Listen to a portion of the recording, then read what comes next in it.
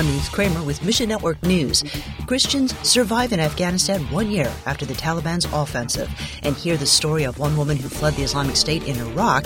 We'll share the details in just a few minutes. But we'll begin today in Afghanistan, where at this time last year, Taliban forces were steadily advancing on Kabul after gaining territory all summer. Thousands of people were on the move, including Afghan Christians. Voice of the Martyrs Canada partner Shoaib Abadi says, hundreds of Afghan Christians, they fled Afghanistan to Pakistan, Dubai, Abu Dhabi. They don't have much freedom in those countries, and their future is also unknown. Today, believers who stayed behind face constant turmoil. They are under daily threat and they live in danger. Fighting is ongoing.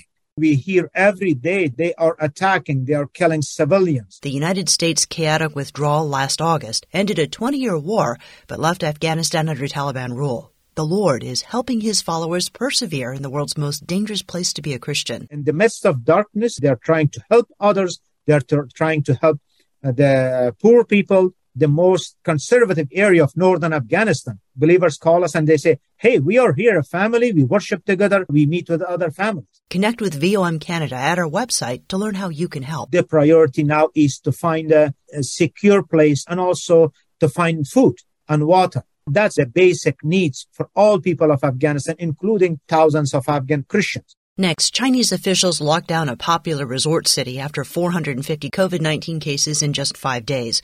Over 2,000 tourists got stranded as the city conducts mass testing. China's zero-COVID policy puts immense pressure on regional leaders to eliminate the virus. Meanwhile, Wuhan, the city where COVID-19 first emerged, has seen lockdowns over a case of cholera. Kurt Rovenstein with Bibles for China says, I believe it was a local official that decided that they would restrict travel. That incited some panic was the word that was shared with me by one of our partners. Rovenstein says churches and schools often suffer the worst from lockdowns. And that's sad for me, that people can't choose to go to church and receive a Bible and those kinds of things. So it continues to be a struggle for us. I mean, our list is quite long of requests that people have made for Bibles around China. Despite the challenges, Christians throughout China remain committed to grow in Jesus. They want to share his story with their neighbors. Ask God to rest upon them. At Bibles for China, we still are functioning under the open and legal and trying to navigate that well and look for opportunities to fulfill the requests that have been made of us. It's been a tough year economically, and so we're trying to manage our money well so that we can buy the scriptures that people request. And in 2017, Islamic State violence in Iraq forced a woman we'll call Susie to run for her life.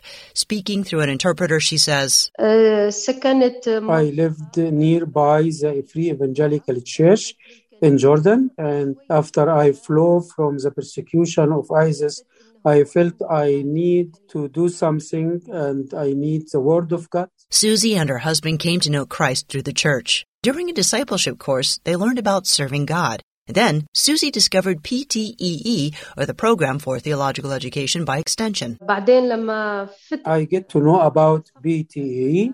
I was encouraged by the pastor to study with PTEE.